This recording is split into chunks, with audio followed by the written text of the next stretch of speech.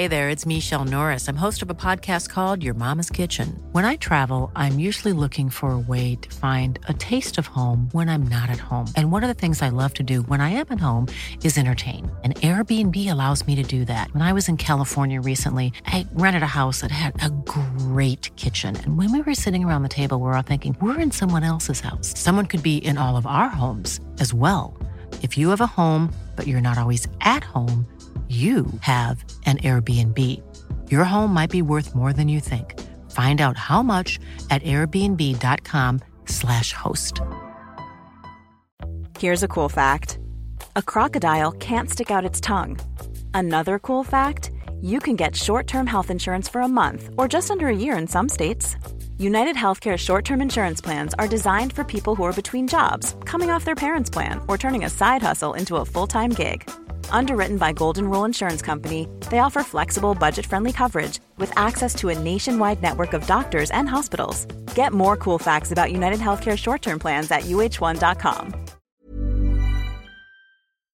Dags att hälsa alla välkomna till DIF-radion. Jag heter John Svartling tillsammans med Joel, Mikael, Patrik Lyft. Ja. Välkommen. Tackar. Det här programmet är ju en livestream, så att när du sitter där framför din webbspelare så kan du klicka på den där rubriken som det står Hockeytorsk på, och då får du möjligheten att logga in på ett interface, och det kan du göra enklast med ditt Facebook-konto. Och när du har gjort det, då får du möjligheten att kunna skriva frågor i chatten, och så har vi idag hjälp av vår digitala IT-redaktion Gyll och Andreas som sitter och fixar med frågorna så att vi får in frågorna i studion mirakulöst. Är du en IT-kille? Nej, absolut inte. Behöver hjälp med det mesta när det gäller datorer, så det är härligt att Joel finns på kontoret. Men jag hörde, medan jag fixade med tekniken så pratade du lite om liksom så här eftervärlden, när du liksom alla dina slutsatser som du kommer fram till. Hur arkiverar du liksom dina masterplaner? Det vi pratar om var väl statistikgrejer, gissar jag. Och det förs ju för handskrivna protokoll som sen jag bara sitter och skriver av in i den mallen jag sedan tidigare skrivit ut, så att det är inga konstigheter med det. Men jag är ingen datakille riktigt sådär, men jag hankar mig fram. Börjar vi hamna i videoredigeringsprogram med hockeytaggning och grejer, så har vi fått hjälp med det under andra halvan av säsongen. Topp 10 och slutspelet och sådär, och det var ju fantastiskt. Så det ska vi fortsätta ha. Men jag tänker så här, det är väldigt få tränare som man träffar som är bra på liksom administrera och liksom vara strukturerade. Jag upplever så. Rätta mig om jag har fel. Jag kanske har jättefel. Ja, absolut. Har jag fel? vi avgränsar oss. Är hockeytränare bra på liksom dokumentera och vara ordningsamma? Ja, alltså ställer du den här frågan till min då dagliga rumskollega nere vid juniorerna och Johan Skillgard, så kommer man ju säga definitivt nej, för att mitt skrivbord ser ut som andra världskriget medan han ser ut som att någon aldrig arbetar på det stället, så att han är väldigt ordningsam och strukturerad på det sättet. Men jag tycker att jag har en bra struktur och jag tycker att jag har bra koll, men däremot så kan det ligga något papper för mycket på skrivbordet, absolut. Jag tänkte att vi kunde även dra till med en live-fråga som vi har fått in. En ganska klurig kanske. Hur svår är balansgången mellan resultat och utveckling som tränare för J20? Du måste ju leverera resultat för att kanske inte bli ifrågasatt, men samtidigt är ju utveckling prio 1. Ja, alltså det är precis, frågan säger ju svaret också, att prio nummer 1 är ju att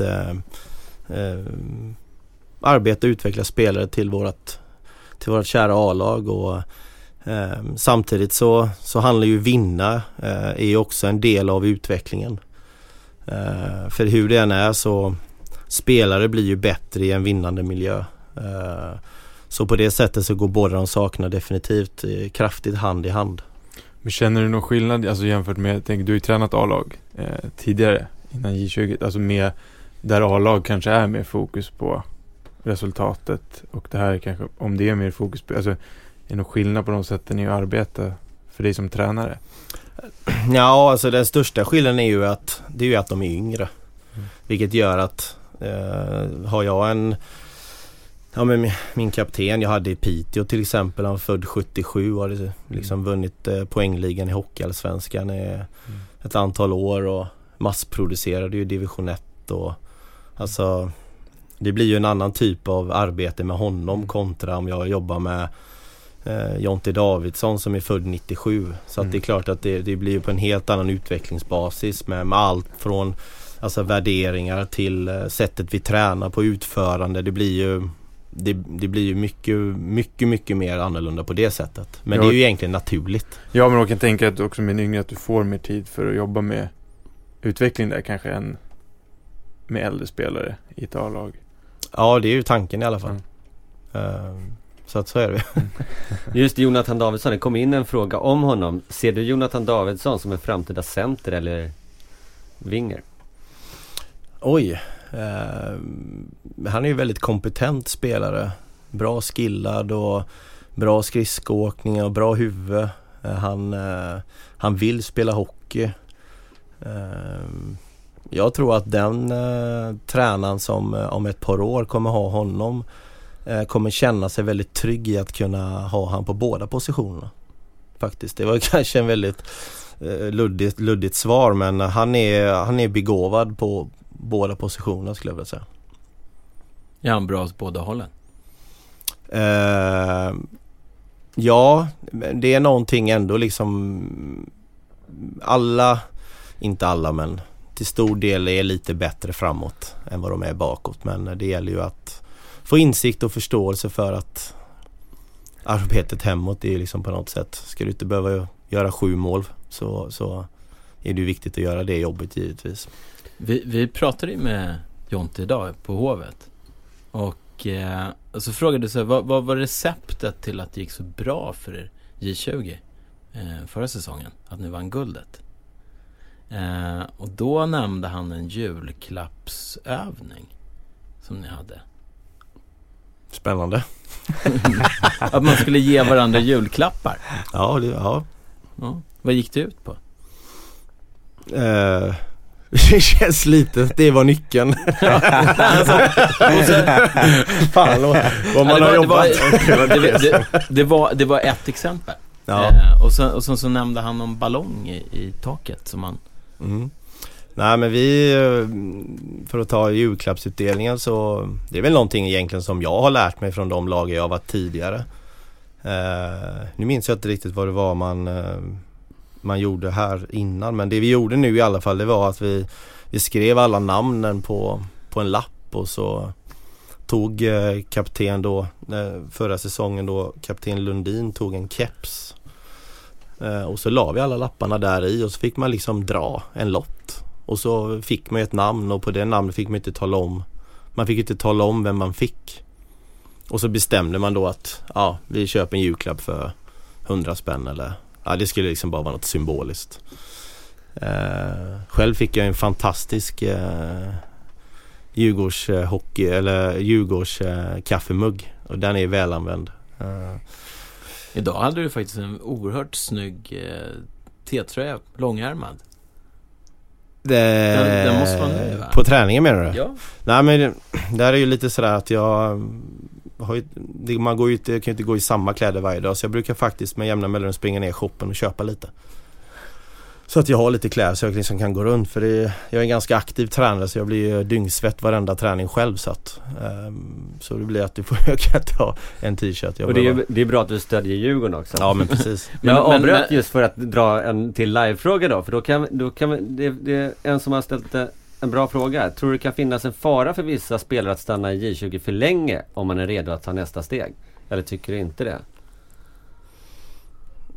Nej, alltså frågan är ju bra, men samtidigt det blir ju lite, frågan har ju ett eget svar där egentligen. Oftast så är det så här att spelaren har lite för bråttom. Vem bedömer att man är redo? Ja, de begränsningar kanske inte vi ska sätta heller i spelaren, men samtidigt så det gäller att ha en väldigt insikt över liksom vad man är, var man står och ha bra dialog med tränarna tycker jag. Vi har inte facit som tränare och spelarna kanske inte har facit, utan det är vi tillsammans liksom på något sätt som skapar individens framtida, eller att kunna nå sina drömmar och mål. Och,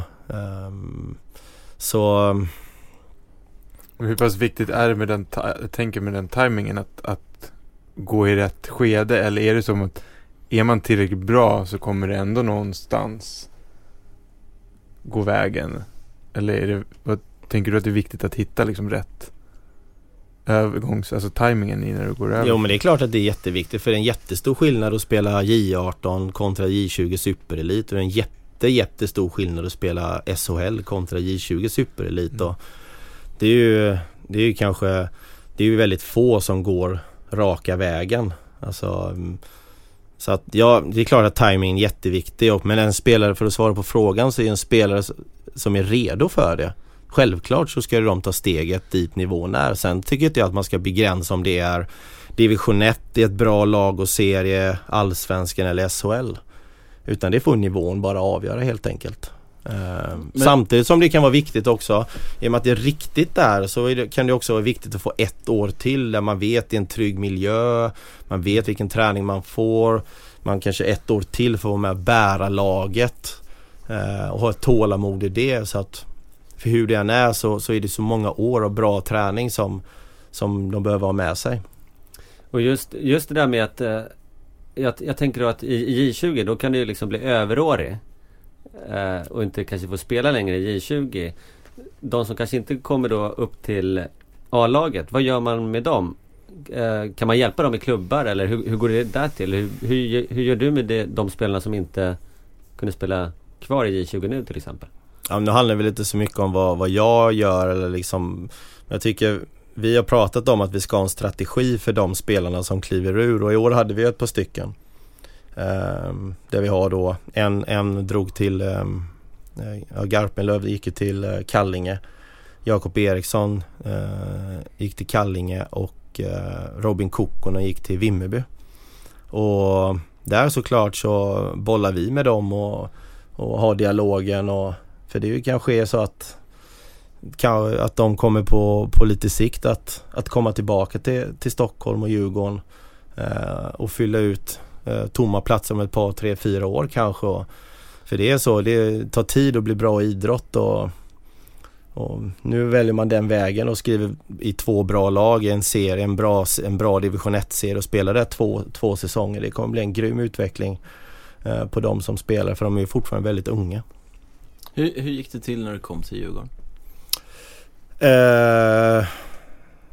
Ja, det gick till på så vis att jag var ju i Piteå och förlängde kontraktet där uppe med 2 år.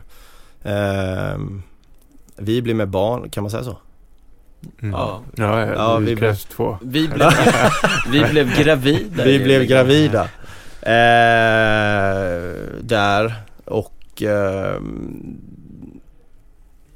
då blev det liksom lite så här att skulle hon då bo där uppe då, kände var långt ifrån familj och stöd, i och med att hockeyn tar ju så mycket som den gör, och hon får mycket egen tid och sådär, eller ensamtid, och då kände väl att nej, det kommer inte funka riktigt, och då kom vi överens om, och då pratade jag med Piteå om det, att vi har kommit fram till det här att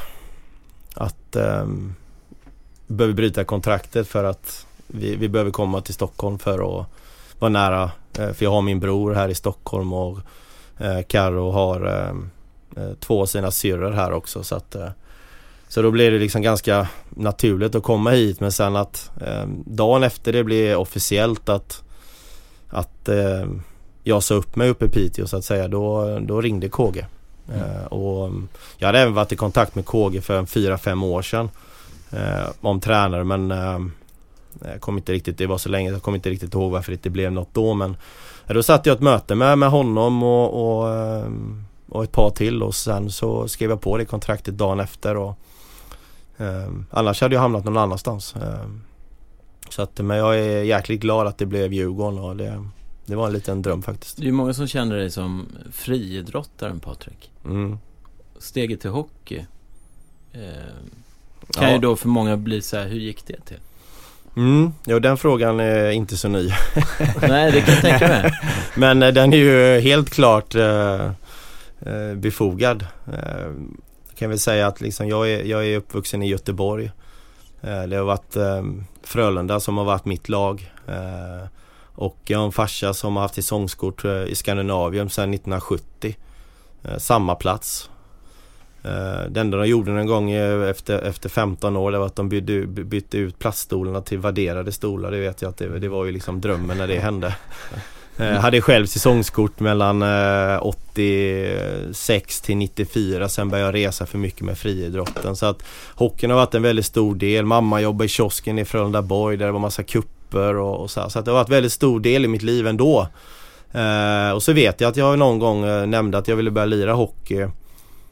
Men att vi inte hade råd att köpa skydd. Det är någon sån här grej som klingar. Om jag drömde det eller om det var sant, det vet jag. Men det blev inte hockey utan det blev friidrott. Sen har det varit någonting som legat jättevarmt om hjärtat under hela mitt liv. Och sen var det 2003.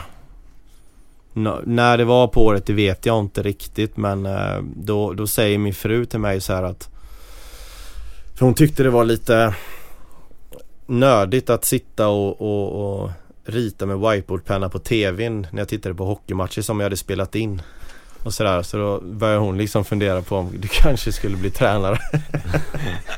Och då frågade hon mig på en frukost faktiskt hemma bara, och då bara klickade det till och tur. Ringde du då till Hockeyförbundet och frågade om de hade en snabb krasch i alla hockeyutbildningar?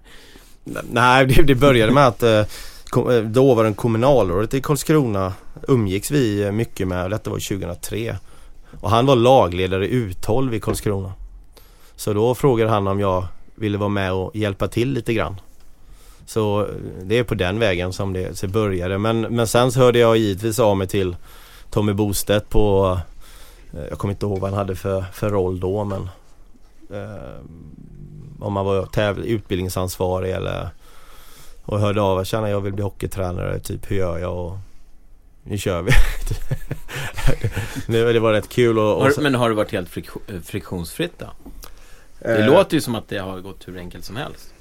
Ja, det har ju gått bra så här, men jag har jobbat jäkligt hårt också. Jag har också bestämt mig för liksom att saker får ta lite tid, och jag vill bli bra och jag vill utvecklas, och jag försöker verkligen ödmjukt lyssna och inte bara liksom komma här och bara för jag har tävlat på högsta nivån inom en annan sport så är det en annan sport, och det gäller liksom att titta på vad behöver den idrotten och vad kan jag hjälpa med i mina specialområden. Och sen är det klart liksom att hockeybiten har jag inte med mig rent naturligt spelmässigt i och med att jag inte har varit på isen och spelat med det. Jag har försökt lösa på massa sätt. Till exempel så tittar jag på vansinnigt mycket ishockey. Ofantligt mycket ishockey tittar jag på.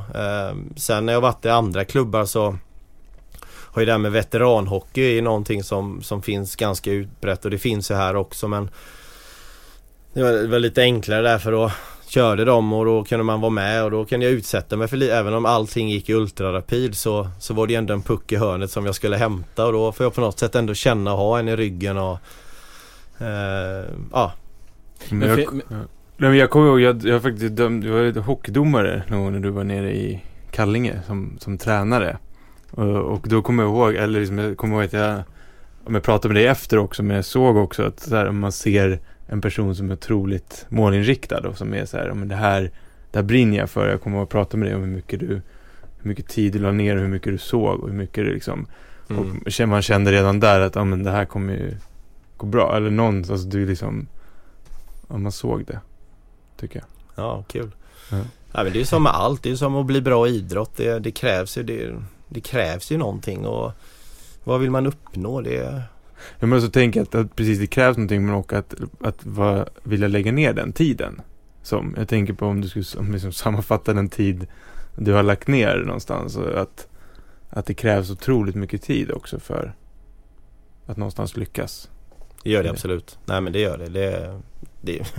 Det finns ju liksom inget hokus pokus i det, så det vill man bli bra på något och få framgång, och så gäller det att jobba jättehårt och vara jättenoggrann och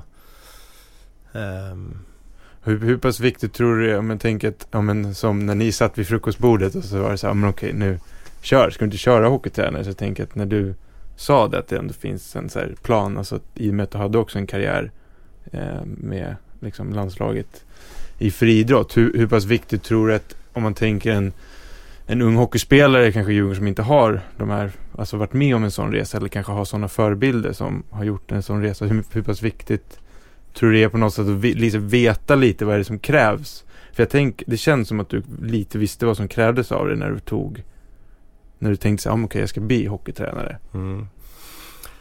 Ja, det är klart att det är alltid lätt att ha lite grann av liten del av facit med sig in i en resa. Och det är ju den man på något sätt försöker att överföra till att, men det handlar ju om insikter. Det är ju det handlar om. Alltså, jag är ju egentligen bara jag personligen, och det får jag ju, det är ju på gott och ont. Jag är ju väldigt total sådär, och det är väl inte grann det du säger, att ger jag mig in i en grej så då är det liksom fullt blås, och sen får man ju lära sig av och på och sortera under den resan, men som du säger, det är ju det på något sätt jag vill överföra, och vi vill överföra liksom, att skapa insikt och medvetenhet om vad det är som krävs för det är så, de här spelarna som är i Djurgården, de alla har ju blivit antagna av en anledning. Och det betyder ju att potentialen i dem är ju faktiskt att de någon gång i sin framtid skulle kunna leva på sin ishockey, men de är ju inte där än. De har ju en resa att göra. Och det handlar inte om att man ska stå där och vara någon produktig och säga att nu minsann krävs det blod, svett och tårar.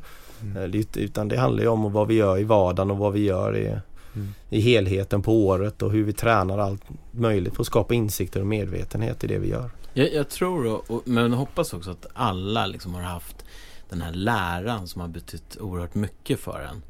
Jag hade en i högstadiet som liksom, det var precis när Döda Poeters sällskap kom, den filmen, och det var en sån lärare.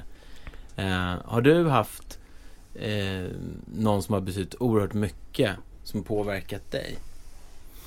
Ja, det har jag absolut. Det är såklart, mina föräldrar har ju påverkat, men om vi ska ta någon utifrån så som du nämner, så vill jag ändå säga båda mina tränare som jag själv har haft. Vad har de gett dig? Ja, men de har ju gett mig ett engagemang i sitt liv, och de har ju gett så mycket av sig själv för att ge mig så mycket, och det är ju någonting jag har med mig faktiskt det nu själv, att jag tycker det är jätteviktigt att ge om mig själv, alltså till 100%, både med öppenhet, tillit och i dialogen, både i grupp och på individbas, att ge om mig själv. Förlåt, men jag tänker, tror du man kan ge för mycket av sig själv? Alltså, jag tänker att när jag träffar vissa hockeytränare som är ganska liksom, alltså, som upplevs som ganska tajta, alltså, att man vill ha någon form av kontroll på dem man tränar, man kanske inte vill liksom vara helt öppen. Alltså, tror du att det finns, det är klart att det finns ett privat och någonstans ett professionellt i ditt tränarskap, men jag tänker den här öppenheten, ser du den som obegränsad eller? Absolut. Ja. Absolut. Ja. Nej, men det är ju så, det är inte jag, eller nu då som jag har Mattias Zachrisson som tränare, kollega med mig, det är inte han och det är inte spelaren, utan det är ju liksom, vad det handlar om, det är ju att skapa först ett stort team med alla i hela laget, matrisar, lagledare, tränare, spelare, ja, men you name it. Sen handlar det om att bygga smålag i det här, och det är ju tränare aktiv. Vi ska ju komma fram till facit, vi ska ju göra den här resan tillsammans, och vi tillsammans ska ju liksom på något sätt hitta vägen, även om vi har satt upp ramar för vad som gäller i Djurgården, så finns det ju en jäkla massa sätt att ta sig dit, och det måste ske på individbasis. Det går inte i det stora kollektivet. Idag så stod vi och pratade lite med Robin Jensen också, som har fått vara med i A-laget. Och i J20 så är han ju liksom en stor kille, full av självsäkerhet och självkänsla sådär. Men så att kliva in i A-lagsrummet, det är ett helt nytt scenario för honom, och plötsligt då liksom så kan man ju bli mycket mindre som människa. Alltså man blir lite osäker, så menar jag. Men det känns ändå som när man går i korridorerna där på Hovet, så känns det som att stämningen är ganska god liksom, att det är ganska tjenis överallt. Tycker du är ni bra på liksom att lyfta upp J20-spelare så att de känner sig trygga i A-laget? Det har jag svårt att svara på, men det tror jag. För jag vet ju till exempel att Jocke Eriksson var ju kapten i A-laget i den gångna säsongen, och han är ju en fantastisk person. De tillsammans med de spelarna som har varit där och är där är ju liksom goda killar. Vi fick ju förmånen att ha med oss ett par stycken under slutspelet i J20, och det är ju underbara grabbar att ha att göra med, så att på det sättet blir ju J20-killarnas kompisar också, eftersom några går ju lite snabbare fram än andra, och det blir ju liksom också ihopkopplingen med att när man kommer upp som J20-spelare till A-laget så är det alltid kanske 3-4 spelare man faktiskt går i skolan med och känner väldigt bra, så att jag tror att det hjälper ju till också, tillsammans med att då de äldre spelarna också är väldigt öppna och vänskapliga. Nu är det ganska många som har tagit klivet till just A-laget från J20. Det kommer in en del frågor just om det. Så här, för du en dialog där med A-lagstränarna om den spelaren borde få chansen, eller är du en sån som sitter tyst och inte säger någonting? Är det någon som undrar? Eller hur aktiv är du i dialogen? Jag skulle nog vilja säga mig att jag är nog väldigt aktiv i det. Absolut, men det vill vi ju ha med i snacken emellan. Att sen blir det ut att jag kan ju liksom inte tjata, men jag kan däremot ge en heads up att är det så att ni får någon skada nu så skulle jag vilja att vi kanske kollar på den här spelaren, eller så får vi bolla lite kring det och så här. Så är det ju absolut. Vi har bra dialog med A-lagstränarna, tycker jag absolut. Och nu kommer ju Jocke och Thomas in här nu.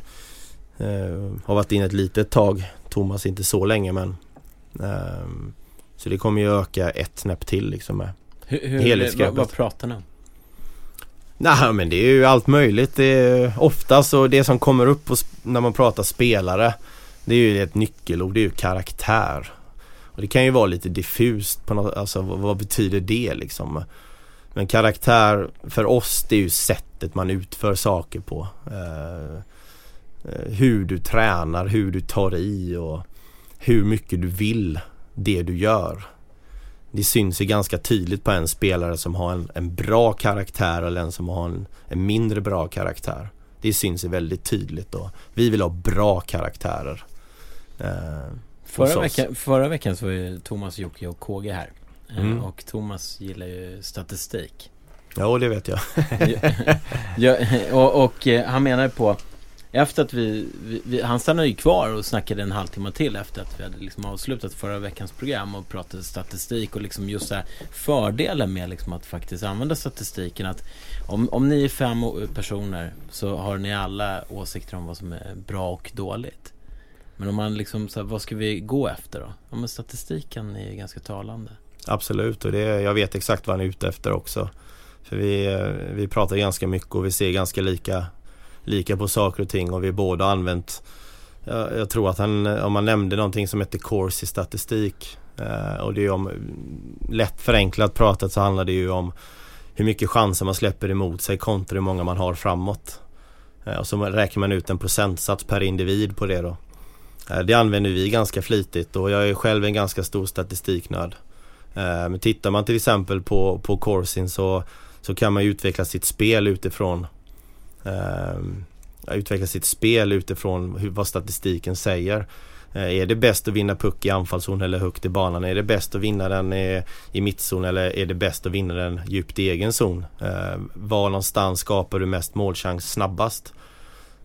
Och statistiken visar ju liksom att vinna puck i anfallszon där är ju någonting 27-30% av målen som görs inom 6 sekunder, och puckar du vinner i anfallszon. Ja, men då kanske man ska spela ett spel därefter också då, att vinna puck i anfallszon. Var det så ni vann guldet? Ja, en helhet, men vi spelar ju det spelet. Eller var det julklapparna? Ballongerna. Nej. Men det är flera som undrar också, hur anpassningsbar är du i ditt sätt att liksom spela ishockey? Ja, alltså nu handlar det väldigt lite om mitt sätt att spela ishockey. Man kan väl kanske även vända på den om någon säger att ni ska spela så här till exempel också. Ja, men skulle det till exempel vara så här, nu kommer det, vi är ju inne i en stor process i klubben och framförallt på den sportsliga sidan med den röda tråden i spelet och där vi ska jobba med att alla ska spela liknande ishockey och med ett antal grunder som förutsättning i vårt spel och skulle det vara så att man inte är överens om den spelidén så är det klart att man har svårt att vara tränare. Det är ju inget konstigt med det för man har ju ändå en filosofi och men samtidigt så kan det också vara saker som säljs in hos en som man tycker är wow, det där har jag inte tänkt på, jätteintressant och då blir det ju skitkul också så att men vi har väl liksom byggt spelet ganska mycket på just den typen att vara ganska intensiva och försöka vinna pucken högt upp i banan och med mycket snabba spelvändningar och det har ju liksom varit lite grann i grunden i våran ishockey så att säga. Apropå karaktärer, en fråga här. Finns det några spelare i ditt lag från i fjol som du kände direkt att han kommer att bli en lagkapten? Here's a cool fact. A crocodile can't stick out its tongue. Another cool fact, you can get short-term health insurance for a month or just under a year in some states. United Healthcare short-term insurance plans are designed for people who are between jobs, coming off their parents' plan, or turning a side hustle into a full-time gig. Underwritten by Golden Rule Insurance Company, they offer flexible, budget-friendly coverage with access to a nationwide network of doctors and hospitals. Get more cool facts about United Healthcare short-term plans at uh1.com. Hey there, it's Michelle Norris. I'm host of a podcast called Your Mama's Kitchen. When I travel, I'm usually looking for a way to find a taste of home when I'm not at home. And one of the things I love to do when I am at home is entertain. And Airbnb allows me to do that. When I was in California recently, I rented a house that had a great kitchen. And when we were sitting around the table, we were all thinking, we're in someone else's house. Someone could be in all of our homes as well. If you have a home, but you're not always at home, you have an Airbnb. Your home might be worth more than you think. Find out how much at airbnb.com/host.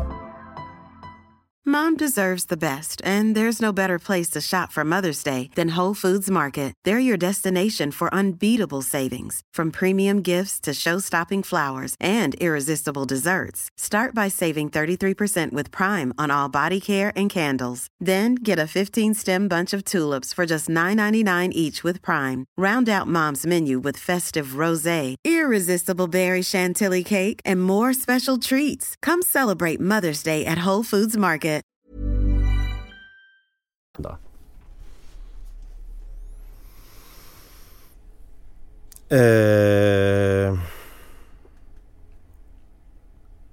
Oj. Ja, men tänker du på de spelarna som har skrivit A-lagskontrakt nu eller tänker du rent? Det här var ju en fråga som kom in, så att det är ju egentligen det är ju ganska unga individer vi har att göra med, men om det är några som du ser liksom riktiga ledaregenskaper i. Nej, men jag tycker att det finns flera som har bra ledaregenskaper. Jag tycker att Albin Lundin jag tycker att han var en bra karaktär för att vara kapten. Det tycker jag att vi fick till det bra. Han levererar bra av sig själv på isen, men det tycker jag att det var flera andra som gjorde också. Varför var Albin en bra lagkapten? Jag tycker att han var bra verbalt, han vågade prata, han vågade ställa frågor till oss ordentligt. Vi är ju för det öppna klimatet, så det ska ju alla kunna liksom fråga varför gör vi det här, och vi försöker vara väldigt öppna med varför vi gör saker, eller vi är öppna med varför vi gör saker. Vi tycker väl på något sätt att vi gnäller på spelare att de är oförberedda, kanske en träning, och tycker att de är lost eller så här, men vad ger vi dem för förutsättningar att vara förberedda? Så vi försöker vara väldigt noga med att de alltid vet dagen innan vad vi ska träna dagen efter, och för att liksom skallen ska ställas in på att vad är det vi gör och sådär. Men jag tycker att han var en bra kapten. Jag tycker att han han är med och bär ett lag, och det tycker jag är en nyckelsak. Och vi vill ha många lok och få vagnar. Vad där då en spelare som bidrar, vad är en bra karaktär då på det sättet? En spelare som bidrar är ju en spelare som verkligen dels förstår vad han är bra på och gör det varje match och träning. Det är ett sätt att leda laget, att alltid göra sitt bästa. Du kan inte göra mer, det är väldigt klyschigt, men alltså 100% utifrån dagens förutsättningar det är ju det vi vill komma åt. Hur du än känner dig i kroppen, hur det än är, för du kommer vara sliten. Vi tränar hårt. Det är inget konstigt med det. Men vi behöver alltid vara 100% utifrån dagens förutsättningar. Då flyttar vi alltid ribban framåt eller uppåt. Om man tar en spelare som inte kanske, alltså som inte presterar eller som inte når sin potential, om man ska säga. Hur ser du på den? För du sa det nu, om en spelare kommer och liksom är lite lost på träningen. Så någonstans dels spelar han själv förutsättningar. Men så sa du också att ni går igenom, vad har ni gett den här spelaren för förutsättningar för att faktiskt inte vara lost på träningen. Och då blir jag intresserad av, hur mycket tycker du att det är er som tränares ansvar att ta fram spelarna, och hur mycket är spelarens eget ansvar att ta fram det bästa den har? Alltså det är ju en kombo i och med att vi är ett team. Såklart. Vad skulle du säga i procent då? Typ om man tar en spelare. Nej, men alltså det är självklart så här, om det till exempel är så att vi ger alla, vi sätter upp morgondagens träningsprogram. De vet exakt, det här är fysen, det här är isen. Vi samlas då, alltså har de allting med sig, så handlar det ju om ens intresse och nå sina drömmar och mål. För det är ju det som styr passionen på något sätt. Ja. Och är det då så att inte det är gott nog, då kanske det är så hårt att man har valt fel. På något sätt. För hur det än är, så även om vi sätter upp ett mål i laget och det här, så är det ju spelarens egna driv mot dennes egna individuella mål på något sätt, som det är det som sätter liksom prägel på alltihop. Ja, och också hur spelaren kanske också förstår. Alltså, jag ser ju så exempel framför mig, spelare som kanske inte har lyckats i vissa klubbar, och så kommer de i en ny miljö och så helt plötsligt blommar de ut. Och där kan jag också tänka mig i junioråldern att det också kan vara den situationen. Men ja, men absolut, men det är där individuella samtalet kommer in, alltså den dagliga dialogen. Men hur mycket samtal har ni med liksom skola etc? För alltså så här, när man är i J20-ålder, så man befinner sig i början på vuxenlivet och det är mycket som händer. Idrottsmässigt så är det elitkrav som gäller, precis som att skolan, så ställer ju skolan faktiskt krav. Man kanske till och med har träffat någon partner som också börjar ställa krav liksom. Att det är mycket som händer, och hur mycket tålamod eller hur mycket, alltså om en spelare kanske för stunden inte levererar, hur mycket tålamod kan man ha? Ja, då får du leverera i form av nej, men om du kommer spelaren till träning ofokuserad och dålig, ja, då är tålamodet jättekort. Man kanske är ledsen. Ja, men då ser jag till att ta reda på det. Men det är ju det man vill skapa. Du vill skapa det klimatet. Har tjejen gjort slut, eller är det någonting som har hänt, att det har ju hänt saker liksom, där det är personliga tragedier, och det är därför vi måste ha en öppenhet, och att spelaren, mitt mål är ju att spelaren ska känna att han ska kunna prata med mig om vad som helst. För det är också ett sättet för mig att få kunna trycka på spelaren på rätt sätt den dagen, den matchen, den veckan. Det är klart att vet jag om att en spelare har liksom en mindre tragedi liksom vid sidan av hockeyn, så är det klart att jag har ju full förståelse för att det kanske inte är den leverans vi kan förvänta oss som är maximal, men gör 100% utifrån dagens förutsättningar, då har vi fått en utveckling oavsett vad du har i ryggsäcken med inför dagen. Och det ska vi kunna prata om.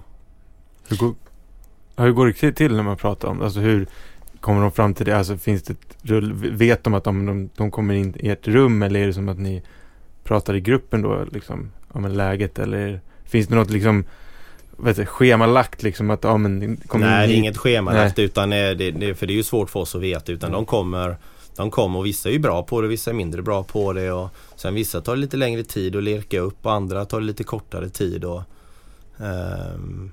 jag tycker relationen är enormt viktig just av den anledningen som du säger. Men finns det inte några bakgrunder, någonting i ryggsäcken, utan man bara kommer ner och är allmänt dålig för att man vet inte varför, då det är aldrig okej. Det är aldrig okej. Men de karaktärerna måste ju ändå vara jävligt sällsynta på den här nivån. Eller? Ja, det är inte många, men de finns. Tycker du att det är skillnad? Du är ju nästan dubbelt så gammal som de du tränar, eller hur? Ja. Tycker du att det är någon skillnad om du jämför när du själv var i deras ålder? Både och. Det är klart att jag känner igen vissa saker, för det är ju på något sätt så man behöver lära sig av livets skola oavsett om någon talar om. Jag vet ju att jag ser ju saker de gör idag som jag själv gjorde, som mina föräldrar sa till mig jag inte skulle göra. Så det känns som att allting kommer ju igen på något sätt. Så det känns nästan som man ska lägga ner det. Men absolut. Det vi pratar väldigt mycket om, att det handlar ju idrott om att man ska oavsett vad du vill hålla på med, så handlar det om att bestämma sig och göra det på riktigt. Alltså har du satt upp ett mål, du vill nå det målet, så behöver du lägga ner kraft och energi och tid, och sen är det för ett antal av de här grabbarna så är det ju skola som du sa, och där har vi bra dialog med skolan som vi surrar om. Men ditt ledarskap då, sen du klev in liksom som tränare för första gången till nu, hur har du utvecklats där? Du måste ju också gjort en jäkla resa. Jo, men det är väl klart att det är ju mitt mål med att utvecklas hela tiden, och det är klart att mitt första A-lag, det var division 2 i Kallinge. Fantastiskt ställe och härlig hockeykultur, och vi byggde upp något riktigt häftigt där. Men det är klart att när vi hade spelat ett antal matcher där och vi hade 7 raka torsk, och där var ju hockeyn ganska het, eller är ganska het, och då det är klart att då blev det ju ganska lätt att han, den där jäkla stavhoppan, vad tror han att det här är liksom. Och då kände jag ju själv att fasen, vad håller jag på med? Men då käkade det lite rå lövbiff och tugga taggtråd, och så vände vi på steken, så här är lite tur där. Jag måste fråga något som inte, bara för att jag är nyfiken på stavhopp. Det här har ingenting med hockey att göra, men kanske lite karaktär. Kan du beskriva momentet i ett stavhopp? Vad är det du gör? Först springer du, och det är ungefär en accelererande ansats på 36 meter. Med en pinne som är... Ja, har du staven då som är 5 och 10 lång ungefär. Och när du kommer fram, när det är ungefär 15 meter kvar, 20-15 meter kvar, så har du en maxhastighet på 10 meter per sekund ungefär. Och sen då så sista 10 metrarna ungefär så kommer isättningsfasen, där du ska sätta staven i lådan och du ska få all kraftöverföring i fart rakt in i den, som ska bli en energi till rakt upp. Och sen så hoppar man över ribban och är glad. Rakt upp, och då betyder det att det är fötterna som är upp och huvudet är ner. Ja, exakt. Och sen ska du... Och sen över ribban då. Själva rörelsen är ganska naturlig. Även om det låter konstigt när jag säger det, så är rörelsen i sig är ganska naturlig. Men det är klart att det är ett svårt tekniskt nummer, och det är inte så att man börjar med det när man är 27 och tja, nu ska jag hoppa stav och man hoppar 5,70. Det kommer du ju aldrig göra. Utan det är ju precis som många andra grejer, att du behöver ju börja med det i tid för en inlärning, så att säga. Är det ett inslag i för säsongen stavhopp? Nej, men det är väl kul att de får testa. Vi kör en hel del kroppskontroll nu faktiskt. Vi under veckorna med grabbarna nu för att liksom jobba och hantera sina kroppar, för det. Vad gör ni då? Kullerbytte till exempel, stå på händer, kroppskontrollövningar upp på händer och ner till kullerbytta, och det är hjulningar, och det är lära känna sina kroppar. Det är jätteviktigt i idrotten. Men friidrott har ju kommit som träningsinslag, så vet jag i alla fall att Frölunda var ganska snabba på att plocka upp friidrott för typ 5 år sedan i sin fysträning. Bålövningar. Ja, alltså det är väl klart att det finns ju ganska mycket som man tar från friidrotten, i och med att där tävlar du i fysik på ett helt annat sätt kanske jämfört med många andra sporter. Så det är klart att det finns otroligt mycket övningsförråd ifrån friidrotten som alla idrotter använder. Sen ska man göra det till sin egen grej på något sätt, för att ingen idrott är den andra lik. Så att det känns egentligen ganska naturligt när man är inne i världen på något sätt att det är så. Sen ska man titta då hockeyspelare och liksom jämföra, vad är det, en 400 meters löpare, en 800 meters löpare, är det 100 meters löpare? Nej, det är det ju inte. Det kanske är mer liksom med 400 meters löpare. Ja, okej, hur tränar de liksom? Vad lägger man upp? Och sen handlar det liksom om att göra det många gånger per match, flera gånger i veckan, i 8 månader. Ja, det är också en dimension i. Därför måste man vara ödmjuk i att det inte bara kopiera rakt av och ta in, utan det handlar liksom om att lära sig idrotten och ta med de inslag det som man känner är bra. När du kom till Djurgården, vad tyckte du var bra? Ja, men det som är bra är ju traditionen är ju, alltså, och där är jag ju lite nördig på något sätt. Det blir ju nästan lite alltså Djurgården är ju, det är ju jäkligt häftigt också. Det är ju en logga som har funnits med liksom nästan så länge idrotten funnits, känns det som. Och kom ihåg själv liksom när Djurgården kom till Skandinavium och mötte Frölunda, var ju fullsatt och järnkaminerna kom ju dit med bussar och det var ett jäkla drag. Det var ju liksom Stockholm mot Göteborg och det var häftigt. Och det som är bra i Djurgården, det är ju att det är grymt engagerat folk, det är en positiv anda, och det har ju bara blivit ännu bättre under hela säsongen egentligen, och man känner verkligen att det är på väg att ta fart ordentligt. Men sen är folk jobbar hårt, och det tycker jag är kul. Sen finns det ju folk som jobbar väldigt, väldigt hårt, som kanske behöver lite avlastning också. Det är bra att vi blir fler liksom som kommer in och kan hjälpas åt och avlasta. Anläggningsmässigt, om man jämför, så Stockholmshockeyn har ju inte riktigt samma förutsättningar som det är ute i landet. Om man kollar ner på Linköping till exempel, så... Nej, men där kan vi inte jämföra oss med så många egentligen. Men å andra sidan, behöver man ha allting sådär superförspänt att du går bara in i nästa hall och fortsätter din träning med fys, och sen ska du åka skridskor här, du går in i nästa hall som är nästa dörr liksom? Behöver. Det handlar ju mer om förutsättningar rent praktiskt med allting, att ha det förspänt på det sättet. Men hur det än är, så ska det där benböjet lyftas ändå. Du ska springa dina intervaller ändå, så att, men det handlar ju bara om att egentligen effektivisera det praktiska. Så det är klart att men jag tycker inte vi har det. Alltså vi har ju lite som i Jönköping där de har 4 hallar, och en är på sommaren helt och hållet med skottramp och innebandy och brottamattor, och en annan är en is året om, och det är klart att vi inte har det så. Men vi hittar våra sätt. Vi kör hammare och spik istället som skottträning, för snickare har ju bra handledsskott, och då väljer vi, då löste faktiskt Nisse Ekman i fjol att vi tog in en stor jäkla stock i garaget, så köpte vi 2 miljarder spik och hammare, och så får de stå och spika istället som skottträning. Alltså vi får hitta våra egna sätt. Och det låter kanske stenålder, men alla har det liksom inte så bra om man tittar rent idrottsligt på de andra grejerna. Tittar vi på, jag har ju nära kompis med Michel Tornéus, och han tävlar för Hammarby friidrott, och de tränar ju på Enskede IP. Det är klart, det är ju en jättefin anläggning, men när tittar man på deras gym, så vadå liksom? Det är ju inget speciellt med det. Det är ju inte något superlyx, eller det behöver inte. Jag tycker våra gym är jättebra. Vi skulle behöva några fler stänger kanske och sådär. Jag flikar in en fråga från Stefan. Om man tittar på den gångna säsongen, om man bortser från guldet, vad tycker du har varit bäst samt vad har varit mindre bra? Både på individuell nivå men också som grupp, sett till det mål som var satta inför säsongen. Ja, alltså sett till målet så var det ju klockrent, för det satte vi ju. Det som grupp så har det inte varit en smärtfri resa.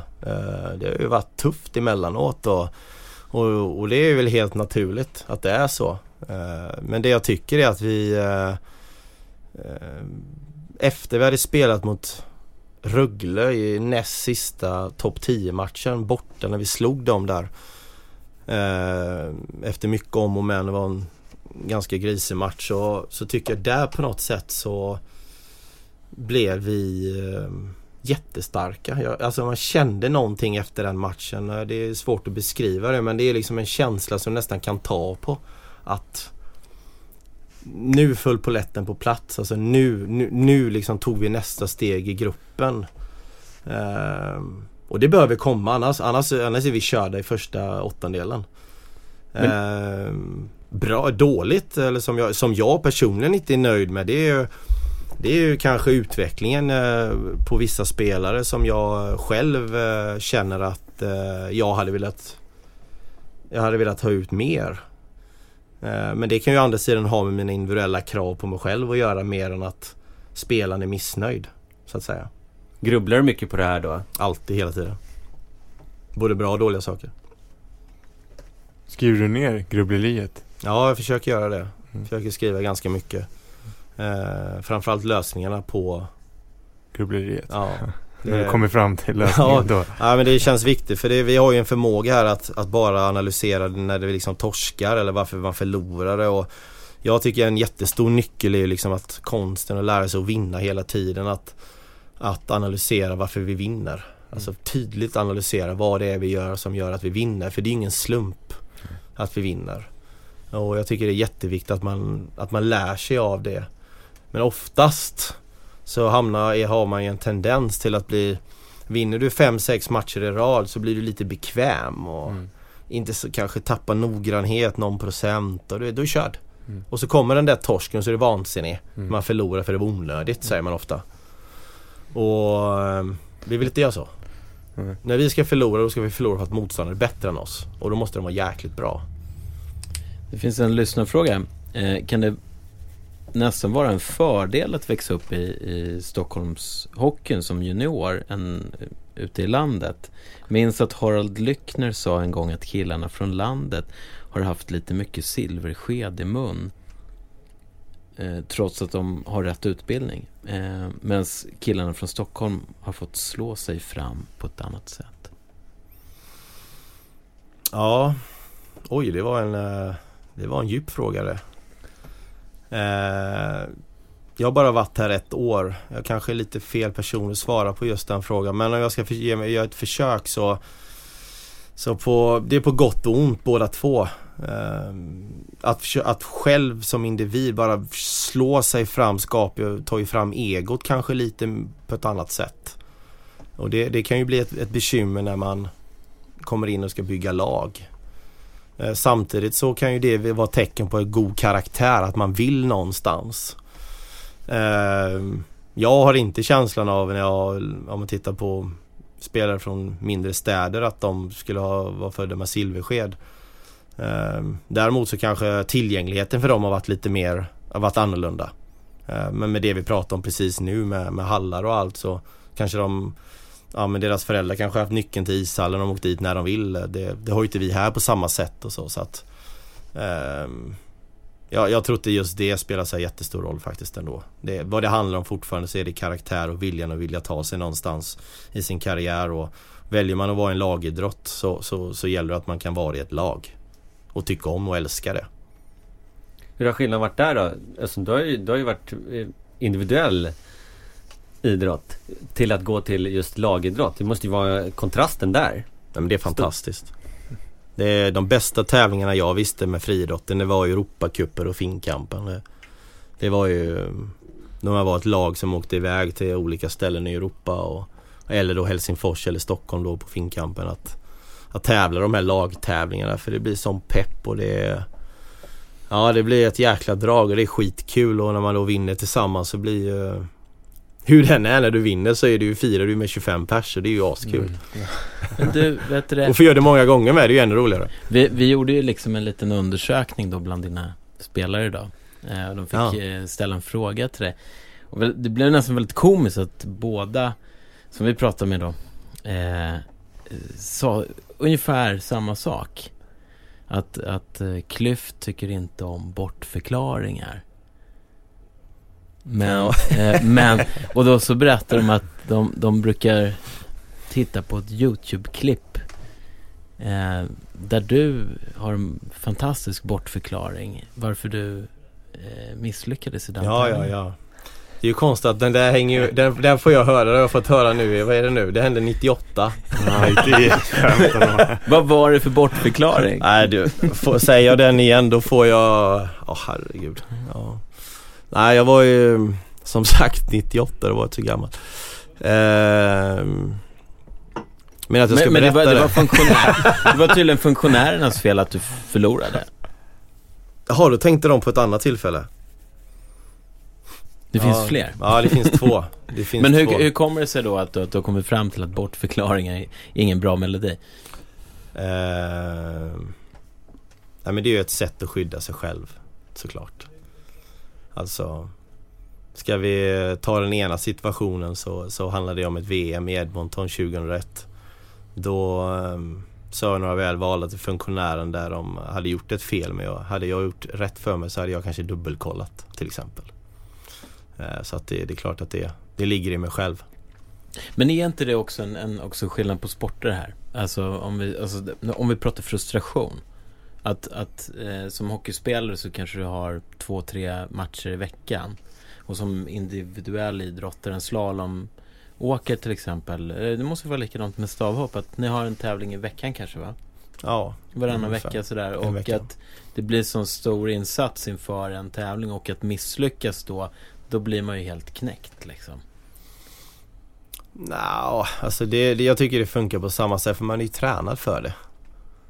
Alltså han har ju gjort det sedan man är så liten. Så att vanan i det är ju så stor. Menar vi spelade ju 27 matcher innan jul och jag vet inte om jag kommer inte ihåg hur många vi förlorade, men 5, kanske 6 matcher, och det är ju ganska få. Hur orkade vi det liksom? Så att jag tror det gäller att vara konsekvent och inga ursäkter på något sätt i det vi gör. Och sen tänker jag också försvara det lite att det är, alltså en bortförklaring i stunden kan ju också vara i affekt, att man är liksom lack och skriker något dumt på något sätt. Medan kanske också att man sitter efteråt och förklarar att men någonstans var det var inte jag som misslyckades utan det var någon annan. Eller hur? Det var ju affekt, eller? Ja, men precis. Ja, men då var jag ju galen. Då var jag ju... Jag tror till och med att jag faktiskt råkade slå sönder SVT:s tv-kamera. Jag tror det är det tillfället de tänker på. Då blev vi ursäkt till SVT. Ja, det har jag gjort många gånger. Men du Patrik, när du började då rita på tvn då och ditt hockeyintresse började blomstra, så finns det här då en lyssnarfråga. Tycker du att det finns något inom hockeyn man kan förändra vad det gäller träningsfilosofi? Nej, alltså då hamnar man egentligen lite på detaljnivå, kan jag tycka. Alltså med nyanser i träningen, för att grunden i ishockey det är ju att du har en bra fysik. Du behöver vara stark, du behöver vara snabb, du behöver vara uthållig. Och det behöver du ju hitta sätt att träna på. Ska du bli snabb behöver du ha starka ben och för att kunna få ut den effekten. Och sen gäller det att hitta de smarta sätten att göra det på. Sen kan vi utveckla de här bitarna med hur vi tränar med pulsband, hur vi tränar med till exempel att ta alltså laktat, alltså mjölksyretester under träningar för att liksom ligga rätt i nivåer. Alltså det finns ju massa teknologi idag som har gått framåt så mycket, som skulle förenkla så mycket i träningen, som absolut är nästa steg i utvecklingen att göra. Men annars så, alltså noggrannhet går inte att trycka för mycket på. Det gäller att vara jättenoggrann vad man gör. Att det är varenda löpsteg, varenda millimeter du cyklar, varenda millimeter du ror, varenda lyft du gör, det ska ha ett syfte. Vi ska inte träna för tränandets skull. Och någonting som jag kanske spontant känner med hockeyn är ju liksom att man är ju väldigt inne på att alltid träna väldigt mycket. Och alla vet ju i fysiologin liksom att du bryter ju ner det när du tränar och du lagas ihop och växer när du vilar. Det kan vara någonting man kan rent generellt titta lite mer på hur man gör sina planeringar. Jag säger inte att det är så många som är dåliga, men ändå någonting jag har haft med mig att... Tänker du återhämtning då? Alltså en återhämtningsplan? Ja, men precis. Ja. Alltså, så du har inte infört något så här flummigt och ett mörkt rum, backarna ligger i ett eget rum och sen så ska de ligga och visualisera i 2 timmar och se hur de passar pucken, spelar upp pucken igen, vänder spelet och att man bara mentalt med tankens hjälp liksom gör all träning? Nej, inte all träning, men däremot är det ett viktigt inslag för visualisering och repetition. Och för visst är det så att alltså, det används ju flitigt inom friidrott, men borde kunna användas ännu mer inom hockeyn? Ja, men absolut, och det handlar ju bara om att lära. Alltså om en lärdom att ha det. För jag kan fråga spelarna liksom, hur många gånger har du sett dig själv spela hockey? Och då menar jag inte på video. Utan när du ligger och blundar och kan se dig själv. Kan du se dig själv i din egen... Alla kan inte ens göra det. Och då menar jag inte våra spelare, utan rent generellt så kan ju inte alla se sig själv. Och det räcker att man går nere på Skeppsbron. Kan du se dig själv gå på Skeppsbron? Kan du se hur det ser ut? Ser du bra ut? Har du ett bra steg? Sätter du hälen i först eller går du bara på tå? Kan du se det? Jag kan se det direkt. Men själv går där. Om man inte kan se det då? Kan man lära sig att se det? Då går man till Micke. Han är expert. Nej, men det kan man kan träna upp. Det är som du säger, vissa har en förmåga och vissa har det mycket svårare. Men det går ju att träna upp och bli mycket bättre på det också. Absolut. Och de som inte har en aning om liksom någonting sånt här, vad kan vara fördelen med att öva upp det? Eller att kunna se sig själv göra det här? Ja, om du är experten svarar på det, så kan jag som lekman i det här svara på det. Ja, alltså man pratar ju om att så att bli framgångsrik, så blir ju det är ju på något sätt repetitionernas moder. Det skapar ju liksom framgång eller utveckling. Och är det då så att du gör någonting, vad det än är, praktiskt, så kanske det är rent fysiskt, så orkar du bara göra det, låt säga 20 gånger. Men av visualiseringen så kan du ju göra det 100 gånger till. Betyder att då har du ju fått liksom 120 repetitioner av samma sak, vilket vi får ju en utveckling på det och en medvetenhet i det. Jag håller helt med. Jag tycker det var ett strålande svar. Det är egentligen, hjärnan aktiveras ju på liknande sätt när vi visualiserar som när vi faktiskt gör det, förutsatt att vi då har gjort rörelsen innan. Så att det är mycket, ja, men det är att repetera. Ja, vänner, en timme har passerat och det har blivit dags att tacka Patrik så väldigt mycket för att du har kommit hit. Ja, men tack. Har ni någon feedback på programmet, hör gärna av er. Vi kör väl info@hockeytorsk.se som adress då. Det här var DIF Radio och vi kan väl påstå att vi är Hockeytorsk har producerat. Jag heter John. Joel. Och Mikael. Patrik. Tack Patrik. Tack. Hi, I'm Daniel, founder of Pretty Litter. Did you know cats tend to hide symptoms of sickness and pain? I learned this the hard way after losing my cat, Gingy. So I created Pretty Litter, a health monitoring litter that helps detect early signs of illness by changing colors, saving you money and potentially your cat's life. Pretty Litter is veterinarian developed, and it's the easiest way to keep tabs on your fur baby's health right at home. Go to prettylitter.com and use code ACAST for 20% off your first order and a free cat toy. Terms and conditions apply. See site for details. Mom deserves the best, and there's no better place to shop for Mother's Day than Whole Foods Market. They're your destination for unbeatable savings, from premium gifts to show-stopping flowers and irresistible desserts. Start by saving 33% with Prime on all body care and candles. Then get a 15-stem bunch of tulips for just $9.99 each with Prime. Round out Mom's menu with festive rosé, irresistible berry chantilly cake, and more special treats. Come celebrate Mother's Day at Whole Foods Market.